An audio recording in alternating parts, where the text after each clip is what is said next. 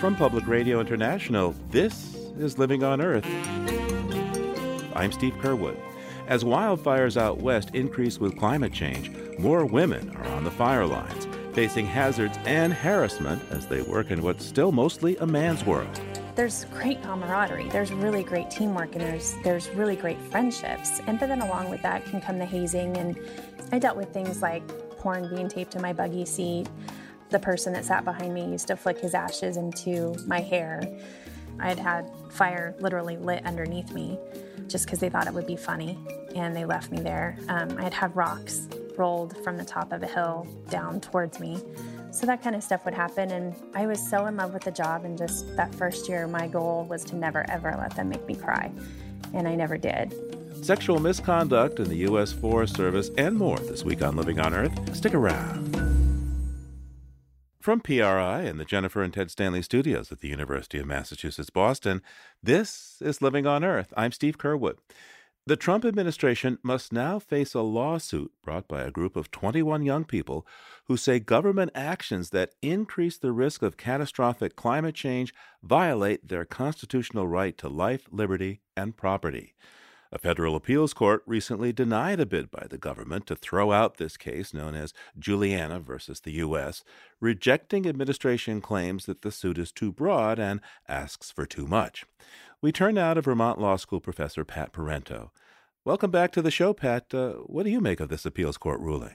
Well, the decision is certainly a victory for the plaintiffs in the short run. I think it pretty much guarantees that we're going to have a trial of some kind in the case. The decision is a little bit of a mixed bag for the plaintiffs, the youth plaintiffs in the case, because the judges pretty clearly signaled, number one, the case is very broad, and the kinds of remedies that the plaintiffs are seeking are also, as the judge put it, maybe broader than what is judicially feasible. So the signal to the plaintiffs is you better narrow your case down to the specific actions or inactions that you claim are the problem. The judges also said, and if the discovery process gets out of control, for example, if the plaintiffs start inundating the government with lots of requests for documents and admissions and interrogatories and all the things, of course, that lawyers do, or if they start trying to depose cabinet-level officials, the Ninth Circuit panel said, you're free to come back to us if you believe that the discovery process is getting out of control. We'll be willing to take another look at this. But for now, everybody should just settle down, narrow the case, and get to trial. And so this judgment that maybe the plaintiffs are asking too much, this is something that the trial judge herself could deal with rather than the government having to appeal that maybe the plaintiffs are asking too much. Yes, that's true. And I think the Ninth Circuit has faith in Judge Aiken, the district court judge. She, of course, submitted a detailed letter, which was kind of unusual, to the Ninth Circuit, explaining just how she planned to manage the case and indicating she understood the novel nature of the case and the sweeping nature of the relief that the plaintiffs were seeking, and that there was a long way to go before any final rulings were going to be made. So I think the Ninth Circuit has some confidence that this particular judge is in charge and in control of the case and can keep it under reasonable limits. I suppose on one level it is a sweeping case. I mean, these kids want an end to climate change. Right. I mean, they're claiming, of course, that they have a constitutional right to have the government act in their interest and protect them from the ravages of uncontrolled climate change. And we're obviously every day now, we're seeing different aspects of the strange changes in the Earth's climate system, weather systems. And so the youth plaintiffs are saying now is the time to ask some of these hard questions of what is the government doing or not doing and why. And that's what we're going to see with this trial. So if this case, it sounds like more like when this case goes to trial, what can we expect? So, yeah, I think that there's a good chance that the trial may actually get underway yet this year. That might be a little ambitious, but the trial was originally scheduled to start in February. So I wouldn't be surprised to see the lower court now set a strict schedule for completing what we call the discovery process and setting this down for trial sometime in the late fall, perhaps October, November. And there's a thing in this process that we call a pretrial order, and that lists the witnesses that are going to be called and the substance of their testimony and any kind of arguments about what documents are going to be admitted, things like that. So there'll be a housekeeping kind of procedural order that'll be very important to watch, because that'll indicate the shape of the trial, how long it's going to take, how many witnesses, and all of that. That's going to be a very important milestone. And we should see something like that, I'm thinking, towards the end of the summer. Now, of course, a trial is based on looking at facts through the lens of the law. But if this thing goes to trial at, say, October or something, it sounds like this could have a tremendous impact on the fall elections. Oh, I think it will. I think that there's going to be tremendous interest in this trial. People are calling it the trial of the century, the Scopes trial level kind of engagement. Obviously, there's drama with the youth plaintiffs, all 11 of them or so, in the courtroom, watching what's going on, being interviewed on tape. They're very eloquent, these young people, as we've seen, of course, in other contexts. They're well-spoken, they're well-versed in climate policy and law. It's quite remarkable. So I'm thinking there's going to be a lot of media interest in this. The trial will occur in Eugene, Oregon. And I think that you're going to see daily kind of reports and bulletins and coverage. And maybe we'll see some tweets from the president. Who knows? Now, you mentioned the Scopes so-called monkey trial around evolution back in the 1920s. But some would say that the kind of precedent this case could set is even bigger than that. You could be looking at Plessy versus Ferguson, when the Supreme Court said that black people had no rights that white people had to respect, or Brown versus the Board of Education that said that segregated schools were illegal. I mean, how big a deal could this case be?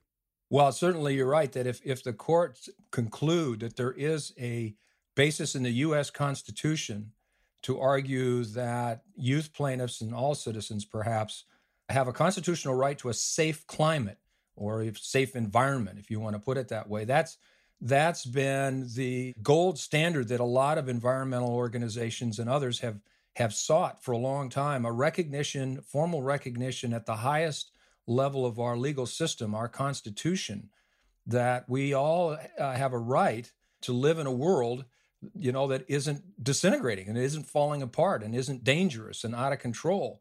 So that's as fundamental a right as you could possibly imagine. And if the case gets to the point where we see a decision articulating a new substantive constitutional right, that would be more than a landmark. That would really be revolutionary.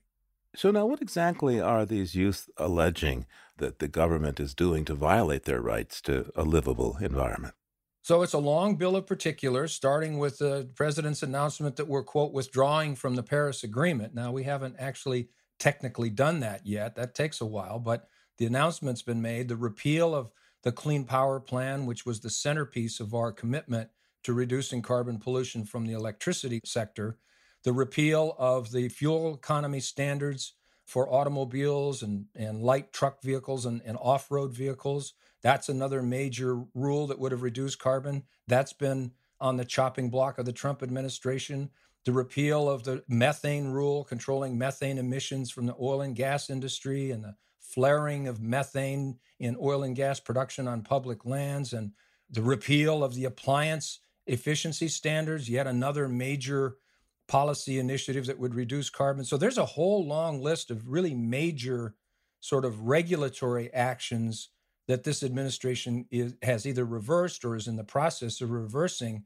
And I can see that the trial is going to put each and every one of those decisions on trial. So what sense do you have of the strategy the plaintiffs are going to take here? This, in fact, could be such a huge case. The list is very long that you cited, and there are other things I imagine that other people would put on that list, claiming that the federal government hasn't acted to deal with climate change. What sense do you have of what the plaintiff's strategy is going to be? Well, I hope the plaintiffs take the cue that the judges on the Ninth Circuit panel gave them. Judge Berzon, for example, several times during the oral argument said to Julia Olson, who is the lawyer for the plaintiffs, you really need to think hard about what are the most important things that the federal government is doing that you believe are exacerbating the threat of climate change.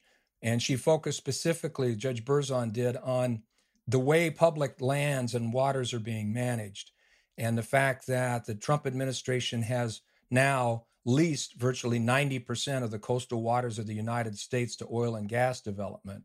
that it's opened the Arctic National Wildlife Refuge for the first time to massive potential oil and gas development and so forth. I think if the plaintiffs, should I say, are paying attention, and if I were them, I really would look to narrow the scope of the case to a relatively small number of major items and major issues that could make a really significant difference in bending this trajectory of emissions in the direction that the scientists are telling us. So, if I hear you correctly, Pat, you're saying perhaps the strong, if not the strongest strategy here would be to be suing the federal government for selling off fossil fuels from public lands and waters at a time when the government knows that the combustion of those fuels is in the process of destroying the planet. Yes, and these are what we call path-determining decisions. When you offer for lease all of these offshore oil and gas deposits, and you lease all of the on-land oil and gas in places like the national monuments, Bears Ears, which the president, of course, has shrunk to almost nothing, you're determining for a very, very long period of time, decades, the way that those lands are going to be managed, the way that those fossil fuels are going to be extracted. And this is all in the face of evidence suggesting we have to be going in the opposite direction, at least slowing down the rate at which we're developing these resources, and at least identifying some of the areas that are sensitive environmental areas, and this would include some of the Arctic resources and others, which would be absolutely the last place you should be going for fossil fuels, not the first. Pat Parento is a professor at Vermont Law School. Thanks so much for taking the time with us today. Thanks, Steve. Appreciate it.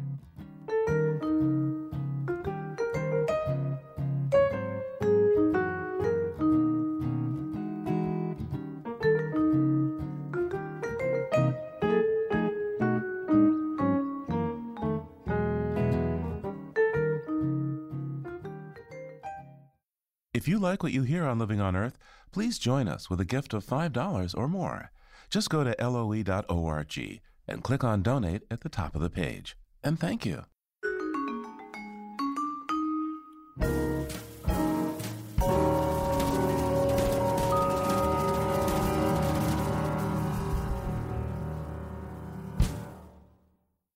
In 2016, we ran a story about sexual misconduct and harassment in the agencies that manage U.S. public lands. Women spoke of assault and intimidation in the National Park Service and the U.S. Forest Service, where firefighters are overwhelmingly male. There was talk of change and some, but not much, action in response to the complaints. Well, since then, the Me Too movement has brought to light the widespread incidence of such misconduct. U.S. Forest Service Chief Tony Took recently resigned amid allegations of sexual wrongdoing. He quit just a few days after PBS NewsHour ran special segments about abuse and harassment in the agency, focusing on some of the women who have filed complaints in suits. Today, we bring you the story of one of those women in the Forest Service. Abby Bolt is the battalion chief in the firefighting division based at Sequoia National Forest. Welcome to Living on Earth, Abby. Hi, thanks for having me. So first, tell me about your job. I understand that you've been with the Forest Service for a number of years. Yeah, I cannot believe that I'm into my 21st year of fighting fire. I just started doing it to put myself through college and do it in the summers. And then next thing you know, I became what they call a lifer and took the full-time job. And now it's been over 20 years. I started off with hot shots and was a helicopter repeller, and then went into hand crews and engines. And now I actually specialize in fire prevention and public education. Hot shots. I mean, helicopter rappelling sounds like either jumping out of planes or climbing out of aircraft right into places that are on fire. Why do you do that? Why do you want to do that? Oh, those were the highlights of my career. Why do I want to do it? I mean, I grew up in the outdoors. I love to play sports. I love to be athletic and competitive. And, it's hard to be on a professional ball team. So the next best thing was being on a team to fight fire. And there was just so much satisfaction to it that it's addicting. Even the worst days, the most miserable days where you're just trudging along in the ash, just doing the same menial work, looking for little hot rocks all day long. Even those days are really memorable and great. What kinds of behavior have you noticed over the 22 or so years that you've been working with the U.S. Forest Service? There's great camaraderie, there's really great teamwork, and there's really great friendships. And but then along with that can come the hazing and some of that behavior that probably isn't acceptable, but when you're brand new, you don't really realize it. So, in my first years, I dealt with things like porn being taped to my buggy seat. The person that sat behind me used to flick his ashes into my hair, and I didn't know it until it was melting my hair, and people told me about it. But that would happen days on end, and you might pick up your backpack and it's full of rocks, or might be a dead animal in it, or there might be something silly. And I don't know if that, I think it just has to do with being the odd man out. You're the new person. I was the first girl on a crew who hadn't had a woman in a long time, and they didn't really know any better, I think. And I just wanted to be there. I was so in love with the job, and just that first year, my goal was to never ever let them make me cry, and I never did. So that kind of thing, you'd open up your pack, toss the things out, keep moving. So in that first year, did you say anything to your supervisors or anybody about the harassment? Porn being left on your truck seat isn't exactly ordinary hazing. I did, and because I didn't want to be the only girl they'd had in a long time and then instantly be a problem. So I tried to diffuse a lot of it on my own and blow a lot of it off. And then there was one particular guy that just would not stop. He wouldn't stop picking at me. And I remember it would make me so angry. He would either, physically shove me or touch me or, throw things at me or basically dump all of his work onto me. He would drop things at my feet that he was supposed to be carrying, just little silly schoolyard things. And I just got so frustrated. And that and all of the other stuff happening on the side, I finally went to my supervisor at that time and just said, "Hey, I need your help. Can you just help me deal with this guy?" I wasn't complaining. I just said, "I need you to deal with him for me." And he just simply said, "Hey, Abby, you're on your own." And I said, "Well, on my own, I'm getting so frustrated. I'm going to end up smacking this guy with my tool at some point to get him to back off." And he said, "Well, you do what you need to do." And that day kind of came. There was a day where he did something to me out in the middle of a fire. And I remember I was so mad and couldn't get him to back off. And I did smack him with my tool to get him to back off. And, that's just kind of that you take care of yourself. And that's what I was told. And towards the end of the season, when we were doing our exit interviews, I told other supervisors on the crew, I said, "Hey, just know that this was going on and that I'm not going to complain because I love this job, but I just want you guys to know so that you watch out for it in the future." And I would like to think that they took that forward and did something good with it, but I was actually pretty much blackballed for a long time because I said that. And their solution was violence. Hey, these guys are hassling you, then do whatever you need to do to take them out. Almost an explicit order to you to do something physical. Right. And it was. And at that point in my life, I didn't even know about things like EEO or formal reports. And I don't think I ever even would have filed one at that point. And what ended up happening is the guys that were on the crew that believed in me, they rallied around me like brothers and ended up sticking up for me. And they handled that guy in the end. Mm-hmm. So they did. But you were blackballed. Yeah. And what did that mean?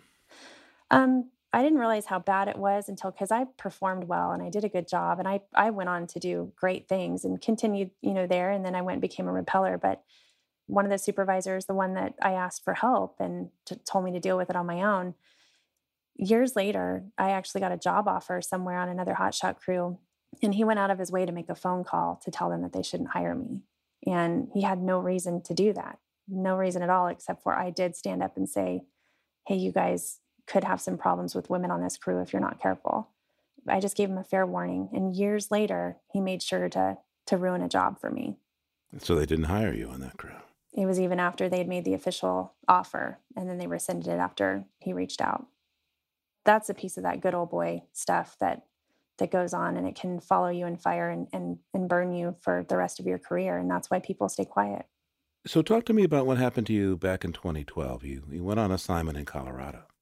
Yeah, it was actually Wyoming and Colorado, and I was with an incident management team, and we were traveling around the country, had a few fires that we were dealing with, and one was in Wyoming, and then also we were partly in Colorado. And towards the end of the assignment, I was sexually assaulted and raped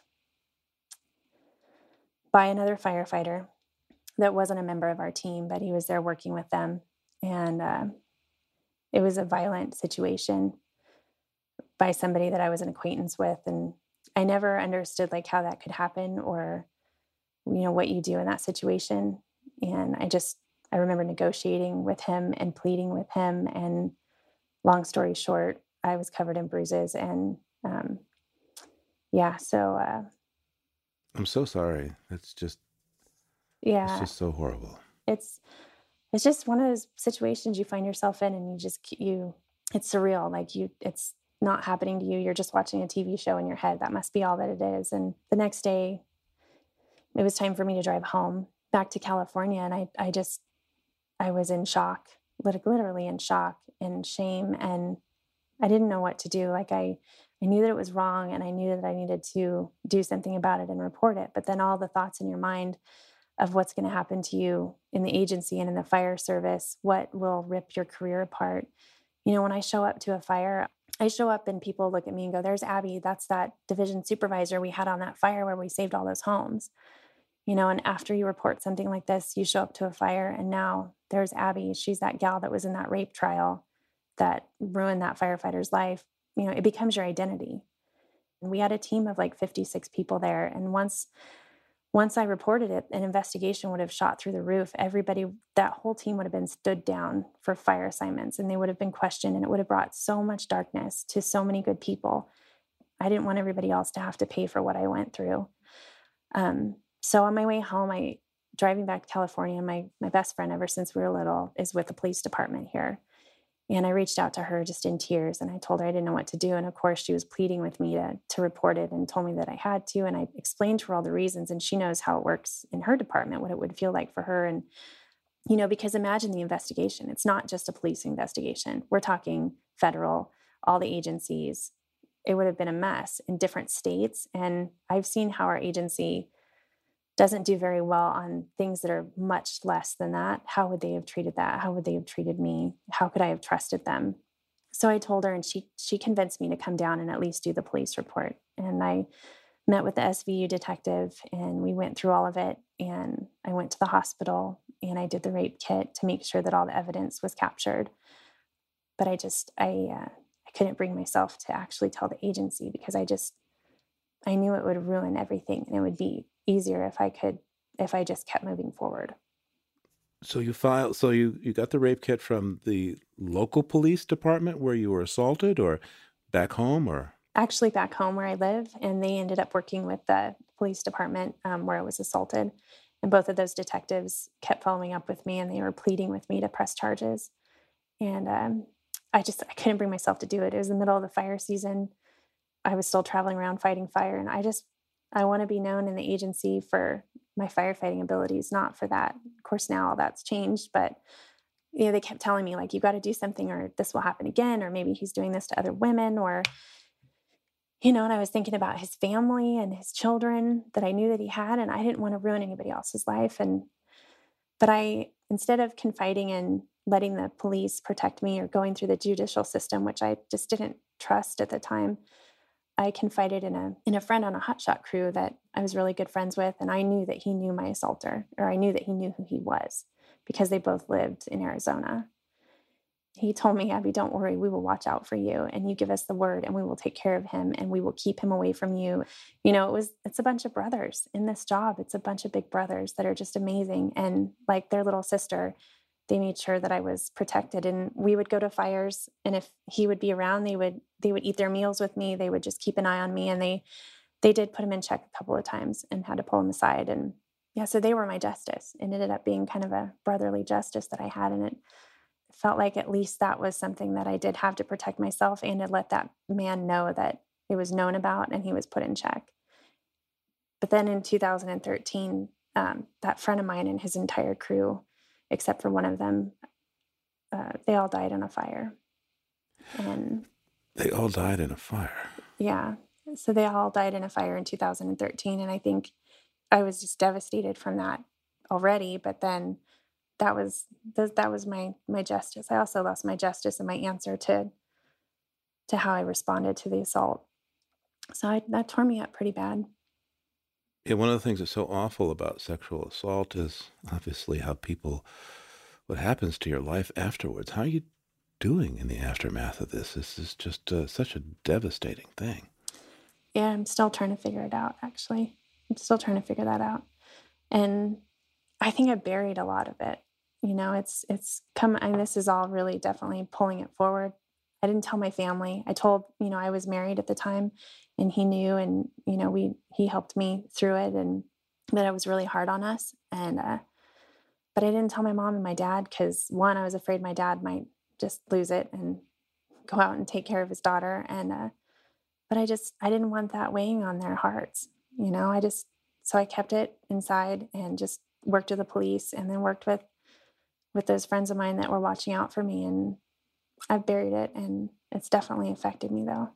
The fact that it all happened isn't what gets me so much right now and why I've come forward about it. The fact that I knew that I wouldn't be able to trust in the agency to take care of me if I reported it. Talk to me about the kinds of bullying that you've experienced since that incident. The bullying that I've dealt with since then, it wasn't, didn't have anything to do with that incident because I hid that from, my agency in general. So since then, it's been like ever since that I would speak up for either myself or for other employees that weren't being treated well. I've just been completely burned for that. But it all seemed to happen when I went under the supervision of a particular supervisor because, for 18 years before that, maybe I'd worked for somebody difficult, but I never had these problems. And I'm dealing with all of it in a complaint now. And I've tried, the thing that kills me is I tried from the lowest level because that's how we're taught. Try to fix things at the lowest level. If that doesn't work, go to the next level and then the next level. And I just was banging my head against the wall with the lowest level, trying and trying and trying, then the next level. But what happens is you bring something to the attention of your supervisor. And if his supervisor wants to protect him, he absolutely will. I would speak out about something that was so blatant, but then it was almost like his supervisor didn't want that sort of a thing to come out, and they start covering up for each other because then if the word gets out that there is a hostile work environment or some sort of poor treatment happening on their unit, that's going to get out further and further, and that's not going to look good. So I think that motivates them to cover up for each other. And then they start making the person that is making a complaint look like the problem, because it's a lot easier if you get rid of that problem than if you admit that there's actually a problem on your unit or a problem with one of your leaders. What kind of litigation, if any, are you engaged in now against the department, given this devastating history? Well, it's been 2014. I finally had to step forward and file a complaint, and that fire season kind of ate that up. There's really no employee advocates out there that are truly on the employee side. So it's really tough when you file a complaint to know what your deadlines are and really understand all of that and have an advocate, because you also are expected to do your regular job. There's a lot of time that has to be spent on that. But if you're the agency that you're filing the complaint against, they have endless resources to help them. So that moved on, and I basically just had to let things go because I needed to get on with the season and being a supervisor. But then the retaliation started. There were a lot of opportunities taken away. I used to teach at academies, and I'm talking about big fire academies that were very respected. They wouldn't let me teach anymore. I was on committees. They took me off of all the committees that I was on. Just a lot of opportunities that are critical for your career and your advancement and your networking. They were just slowly taking all of those away. They made me move my office miles away from where it was, just me, but not the other male that worked there that was in the same position. So then I made the phone call and started the retaliation complaint. So that was in 2015. And then one thing after another, where they're just not being responded to, I'd reach out to our civil rights folks and tell them literally what was happening in my office. And I would literally write emails that said, please help me, as blatant as I could, so that they would maybe read them and say, maybe we should check in on her, see what's going on. And they would get ignored for a long time. Outside of official actions that feel like retaliation, to what extent have you felt threatened, intimidated by things that you're not sure of the source of, but nonetheless feel, well, frankly, downright creepy?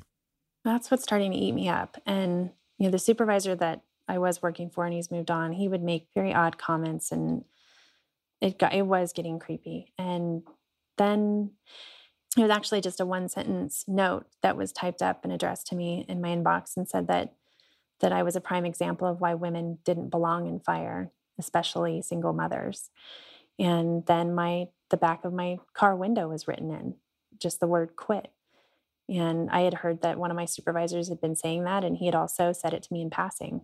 So it just makes you not even want to enter the building. And I go to bully meetings at my child's school, bullying prevention meetings, and we're talking about how to keep kids safe on the playground and in the classroom. And I sat there one day and realized, like, oh my gosh, this is verbatim what's happening in my workspace. It's schoolyard bullying at an adult level.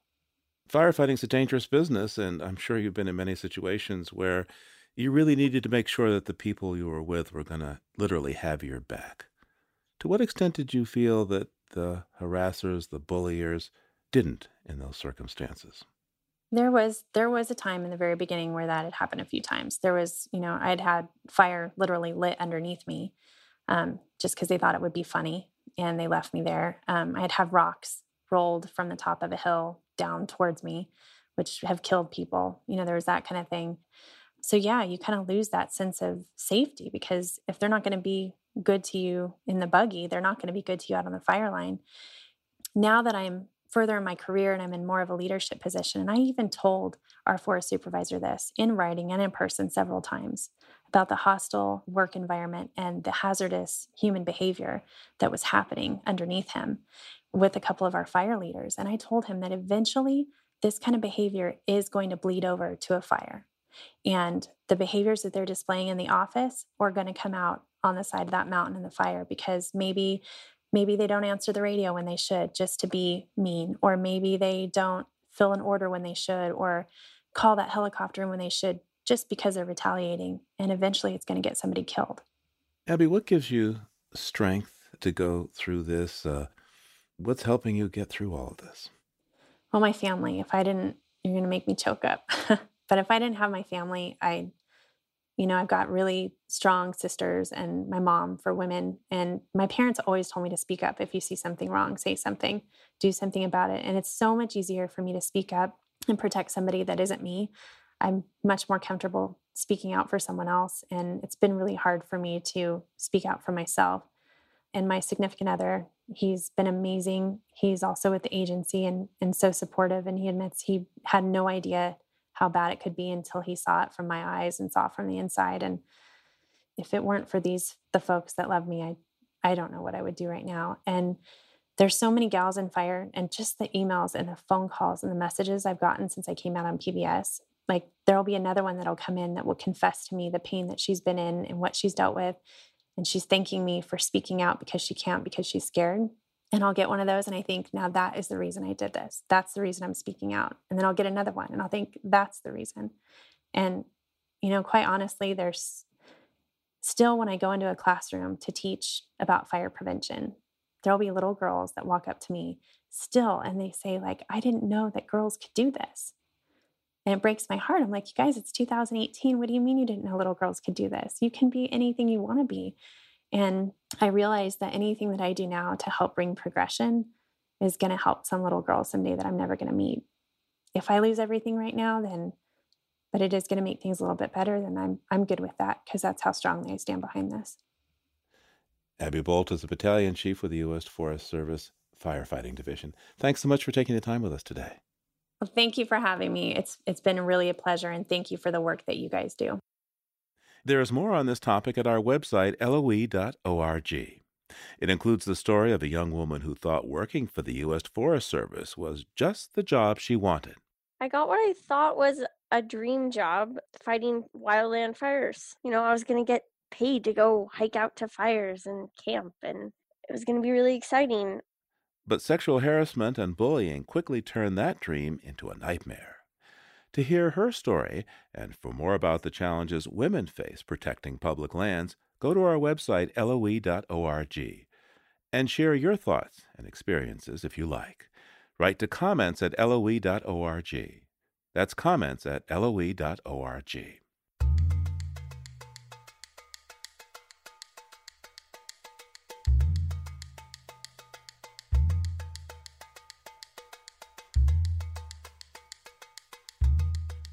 Coming up, why a treasured icon of Caribbean culture and cuisine is disappearing. That's just ahead here on Living on Earth. Stay tuned. Support for Living on Earth comes from the Gordon and Betty Moore Foundation and from a friend of Sailors for the Sea, working with boaters to restore ocean health. It's Living on Earth. I'm Steve Kerwood.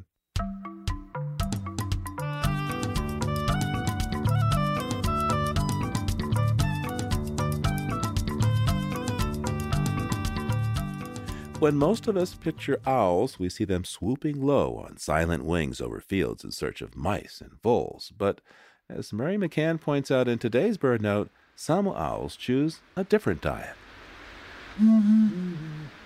These distinctive hoots signal the presence of a sumo wrestler of a bird. It's Blakiston's fish owl. Blakiston, because its existence was recorded by the English naturalist Thomas Blakiston. And fish owl because it hunts fish. Standing on the edge of a stream, sometimes in the shallows, it watches intently, eyes fixed on the water. Then with a sudden jump forward, wings upraised, it plunges its talons into a fish and pulls it onto the bank. Sometimes a fish as large as a salmon. This massive bird is the largest owl in the world. Tawny brown, a female Blakiston's fish owl is the larger of the sexes and may stand 28 inches tall, weighing in at over 10 pounds.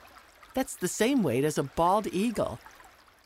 Compared with our largest familiar owl, the great horned, the Blakiston's is 6 inches taller and nearly 3 times as heavy. No other owl approaches its prodigious girth. But the Blakiston's fish owl is endangered. It's found only in wooded areas in the east of Japan's second largest island, Hokkaido, and in small areas in adjacent Russia and China. Future preservation of forest and river habitats in these regions will be crucial to the survival of this one-of-a-kind owl. I'm Mary McCann. And for pictures, swoop on over to our website, loe.org.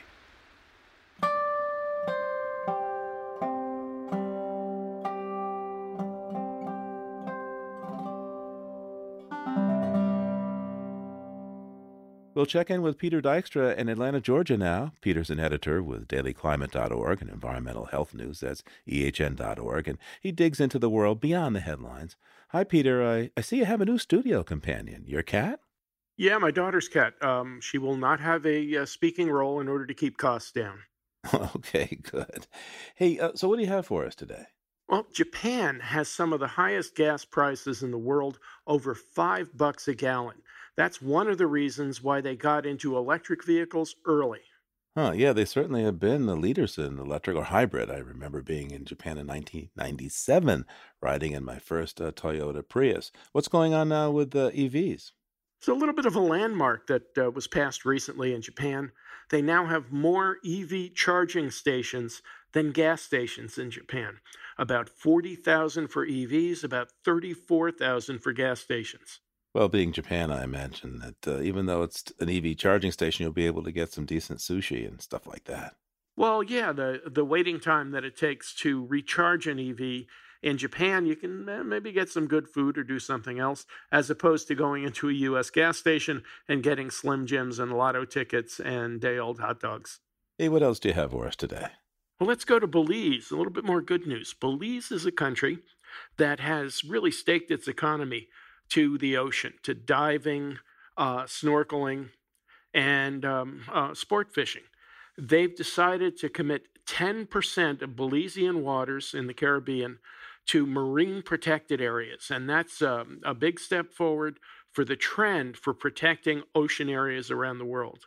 And if you've been to Belize, if you go diving, even just snorkeling, it's beautiful. They have a lot of stuff on their reefs still. Yeah, and the total area doesn't match some of the huge areas in the Pacific that have been declared. One recently around Easter Island. Easter Island, of course, is famous for those huge stone heads. And as far as U.S. territory in the Pacific, President Obama created several areas. But you know what? So did President George W. Bush. As bad an environmental rap as President Bush got, he did a lot on marine protected areas. So what do you have for us this week now from the History Vault?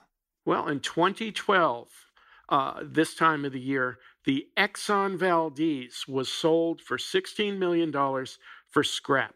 And after its catastrophic spill up in Alaska in 1989, the Exxon Valdez became something of an outlaw.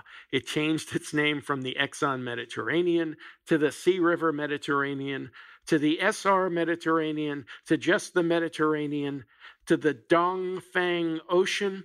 And when it was finally sold, it had been converted to a bulk ore carrier, and it was called the Oriental Nicety. Indeed.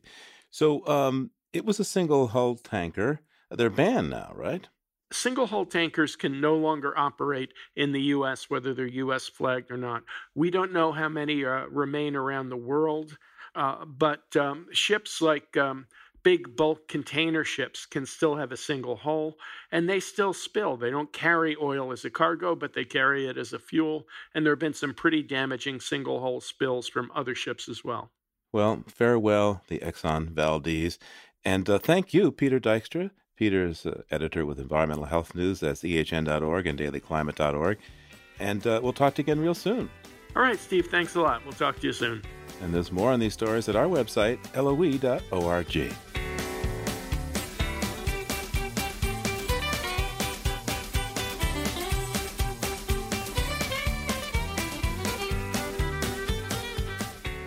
The queen conch is a massive mollusk that grows an impressive and lovely spiral shell with a wide flaring lip and a bright pink interior. Conch are ubiquitous across the Caribbean. The decorative shells are exported and made into jewelry, and the huge gastropod inside is a staple food there. But as Living on Earth's Bobby Bascom reports, new research suggests that the conch is possibly being loved to death. Learning to produce a musical note out of a conch shell is a desirable skill across the Caribbean. In Key West, Florida, known locally as the capital of the Conch Republic, people come out in droves to compete in the annual Conch Honk. Children make their best effort. They blow into one end of the huge shell that can weigh up to 5 pounds. Beautiful. Very good, Luna. Good job. But a middle-aged man in a bright pink t-shirt knocks it out of the park.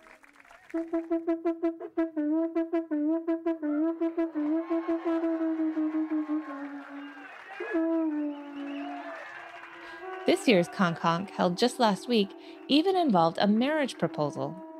Mary Lou Smith took her turn on stage wearing a lei and flowered dress. Then a man in a matching lei and flowery shirt got down on one knee, with a ring in one hand and a conch shell in the other. Mary Lou, we've been together long enough now for me to know that I want you for the rest of my life. She responded appropriately for a conch blowing contest. I think that was a yes. Conch are also a local delicacy. As far as how to prepare it, the list is as long as Bubba's ways to cook shrimp in the movie Forrest Gump. There's cracked conch, conch chowder, conch fritters, conch salad, conch and rice. You get the idea. As beloved as it is, though, the conch fishery in the Florida Keys has actually been closed since 1975. So all of the conch enjoyed in the Conch Republic has to be imported, mostly from the Bahamas. Alan Stoner, chief scientist with the conservation organization Community Conch, has been conducting surveys of conch populations in the Bahamas for more than 20 years. By 2016, the density of conch was down to only 10% of the original density in very shallow water. Stoner says overfishing is the culprit. 500,000 pounds per year are exported and more are consumed locally. To keep up with demand, methods for harvesting conch have become more sophisticated. Historically, fishermen would free dive with a mask and snorkel to scoop them out of the seagrass. But now fishermen use surface-supplied air equipment called hookahs, which allows them to stay underwater longer. When hookah is added to the fishing equipment, almost every conch is just available to fishers. Adding to the problem, there's no closed season for conch in the Bahamas, and some conch are legally harvested before they reach sexual maturity, so they never have a chance to reproduce. That's bad news for people who like to eat conch fritters, and worse for marine species that depend on the mollusk for food. there are a whole host of predators that require conch, at least as part of their diet, and that would go right up to sea turtles and things like octopus, which take a very large number of conch. The Bahamas has a network of marine protected areas where conch are safe from human harvest. But even there, researchers are finding far fewer conch than they did just a decade or two ago. Stoner says the density of conch is just not high enough for the animals to reproduce. We need about 50 conch per hectare. A hectare is about the size of a soccer field. And if you don't have 50 mature adults in that space, the males and the females can't find one another. They're seeing closer to 20 conch per hectare in most areas. Stoner says researchers in the Florida Keys tried to relocate conch to a protected area in order to reach that threshold of 50 adults, but they had mixed results. That works on a fairly small scale, but obviously for the millions of conch that are harvested every year, we really need a large number of eggs being produced, and humans haven't found a good way to do that yet. In the Bahamas, the mollusks are a critical component of not just the local diet, but also the culture, with conch festivals and a conch homecoming each year. The conch sits at the top of the Bahamian coat of arms, and for some islanders, it's simply hard to believe that they're endangered. A local group of musicians, in part of what they call the Conservation Campaign, made an elaborate music video called Conch Gone that offers solutions to saving the threatened animal. Oh, my. Should've left them babies in the sand.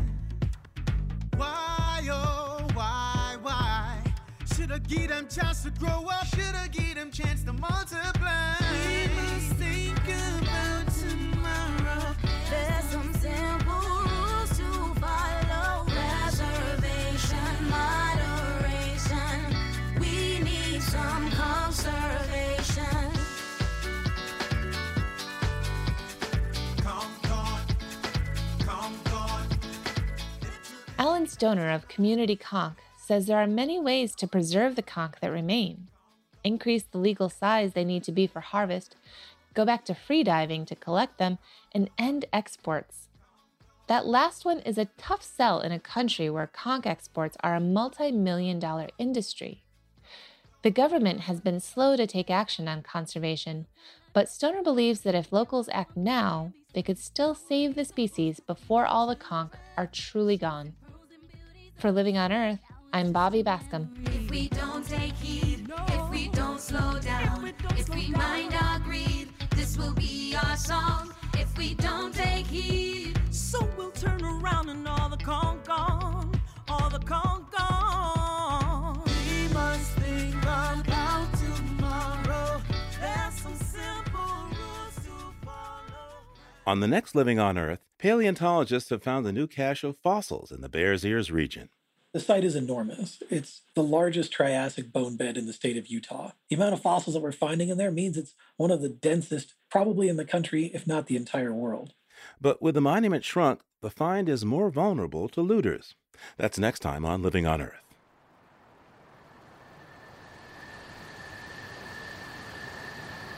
We leave you this week deep in a dark conifer forest in the company of wolves.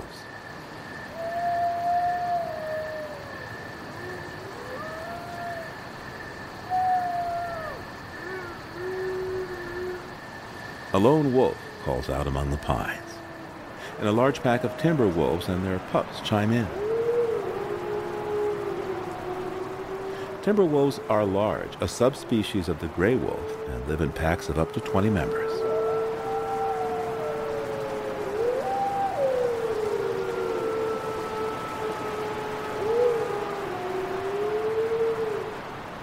These wolves were recorded by Brian Wright for the International Wolf Center CD, Timber Wolf in the Tall Pines.